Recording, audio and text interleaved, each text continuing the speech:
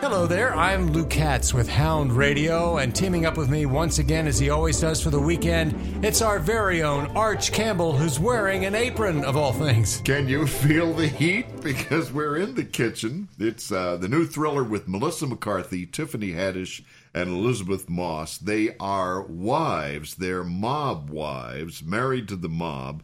This takes place in Hell's Kitchen in the late 70s. And they take over for their husbands when the guys get collared and go to jail. Pretty soon, Melissa and company muscle out the gang who is running things, and they take over, guns blazing. This is the Irish mob, organized crime. We're gonna take care of you. We got no money. Can't even make the rent with what they gave me last night. They have been telling us forever that we are never gonna do anything but have babies.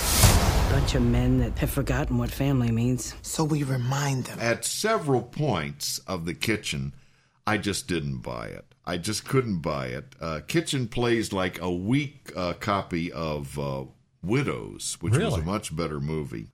Since I don't buy the heat, I'm going to recommend staying out of the kitchen. Of the kitchen. And I'm going to give this 1 weak bark. Oh, wow, a rarity. That's 1 star out of 4. See, just saved you a little money. You don't want to go see that one. There's plenty of other great films out there to check out for sure.